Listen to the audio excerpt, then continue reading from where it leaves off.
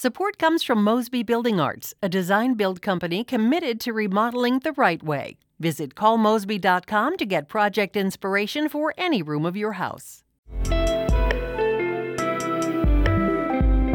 It's Monday, October 23rd. This is The Gateway. I'm Wayne Pratt. Students from Collegiate School of Medicine and Bioscience are reflecting nearly 1 year after the deadly shooting at the building they share with Central Visual and Performing Arts High School in South St. Louis. We don't diminish that. CVPA definitely, I think objectively did go through a little bit more than we did. We didn't lose anyone from our school, but we were just as scared for our lives as they were. Coming up, St. Louis Public Radio's Kate Grumke hears from collegiate students and families as they process the emotions of tomorrow's anniversary.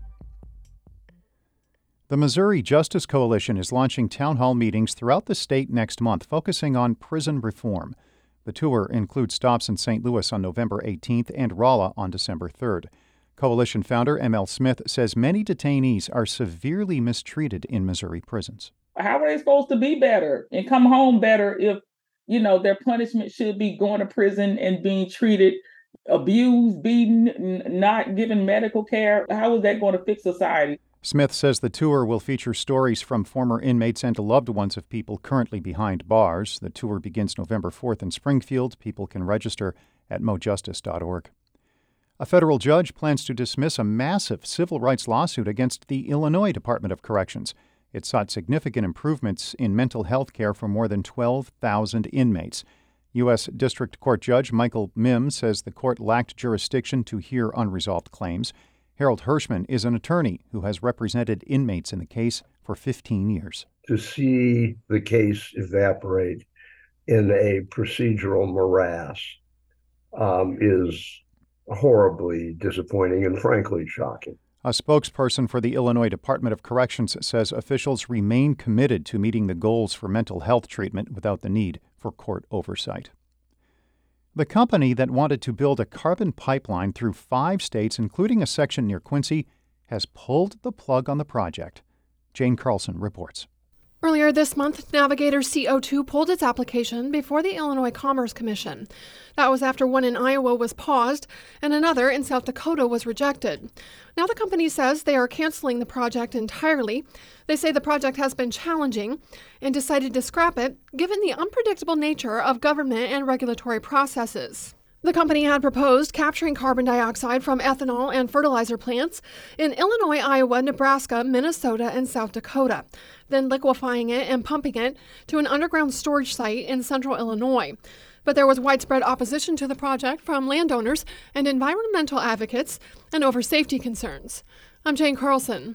Illinois lawmakers return to Springfield tomorrow for the start of their annual fall veto session. Capital News Illinois reports lawmakers may look to ensure law enforcement seizes guns from alleged abusers facing certain domestic violence orders of protection. A program that provides tax incentives for people who contribute to private school scholarships is set to expire at the end of the year, but advocates hope to extend it during this veto session. A University of Missouri researcher has been awarded a roughly $1 million grant to study combat wound infections. The research will focus on non-intravenous, topical, and localized antibiotic treatments. Hongmin Sun is an associate professor of cardiovascular medicine at MU and is leading the research. She says the U.S. Army-backed study comes as drug-resistant bacterial infections have become a growing problem on the battlefield. The goal is to try to find an optimal regimen of a delivery approach so that we can treat a wound infection by those really bad bugs. And hopefully we can also minimize the side effects caused by the antibiotic treatment. She says the goal is to get FDA approval to start human trials. St. Louis City SC will play its first playoff game ever this coming Sunday night at City Park. Their initial opponent in the Major League Soccer postseason will be Kansas City or San Jose. St. Louis wrapped up its record-setting regular season with a 2-0 loss to Seattle over the weekend. Head coach Bradley Carnell says strong player support is a key reason for the team's successful year. Give credit to the club, to the ownership group, to the fans. They've stood by us through everything. They've given us a platform, they've set a standard, and we've followed suit. City SC is the only MLS expansion team to finish first in its conference during the regular season.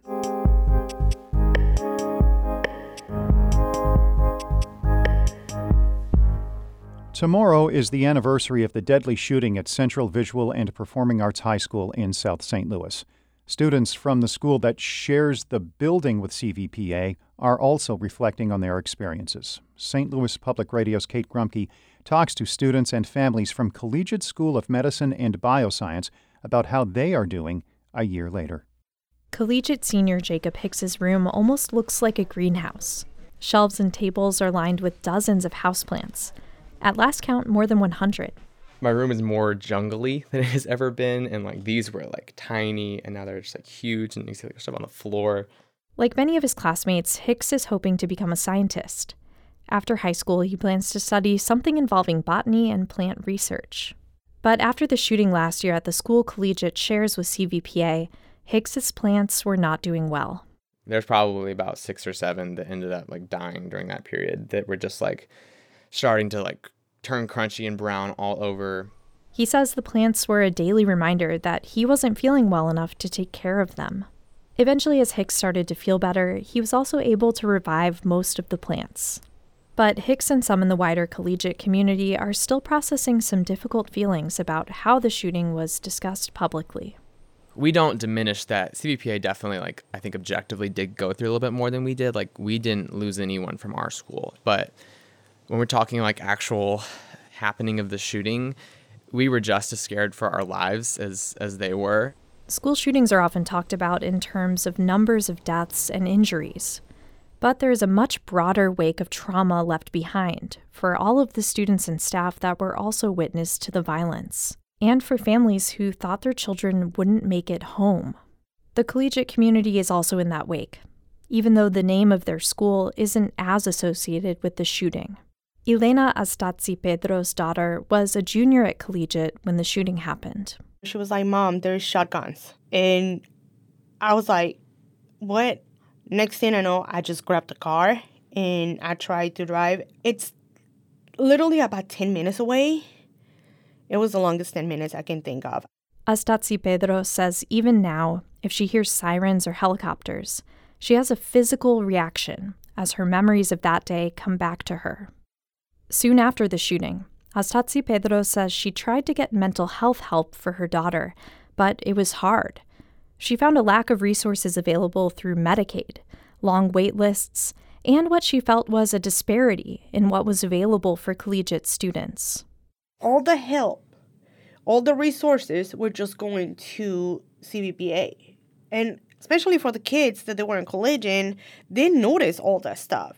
Collegiate students also went back to school sooner than CVPA students, which they say was hard. But Collegiate senior Giada Omersahajic says she doesn't appreciate the focus on the difference in how the schools were talked about, because it's not a competition. She thinks people understand her school also experienced the shooting, and that the trauma is shared. It should not be who gets more publication, who gets more praise, who gets more, sorrow, who gets more compassion towards them. It's not about that. It's about the bigger picture of the community as a whole. As Omersahajic has moved forward after the shooting, she says she's trying to be grateful that she survived, while still caring about CVPA student Alexandria Bell and teacher Jean Kuchka, who were killed. Instead of being sad and depressed that it happened, rather think positively and say, I'm very thankful that I'm here today, and I'm thankful that everyone around me is better, and how can we as a community work harder to not let this happen again? I'm Kate Grumke, St. Louis Public Radio.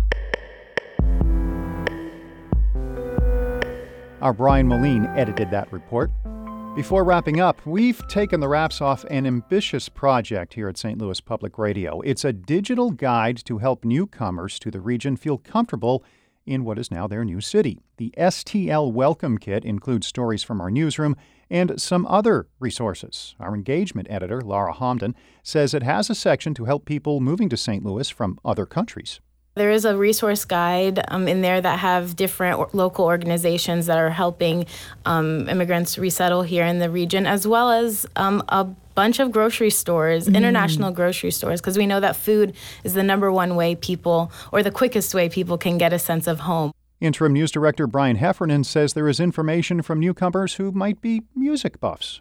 What kind of venues to look at? If you want to go to a honky tonk out at Stovall's Grove out in Wildwood, great. If your vibe is like a kind of a small folk kind of intimate set, we've got something for that too. It's really kind of just reflecting all the different things you can do here in St. Louis. Brian and Laura made those comments on a recent St. Louis on the Air. The STL Welcome Kit is on our website, stlpr.org. The Gateway is a production of St. Louis Public Radio, a listener-supported service of the University of Missouri-St. Louis. Music by Ryan McNeely of Adult Fur. I'm Wayne Pratt. Support comes from the Missouri Forest Products Association. Missouri produces wood pallets, railroad ties, white oak barrels, hardwood floors, and more. Details on the variety of products made in the state are at choosewood.com.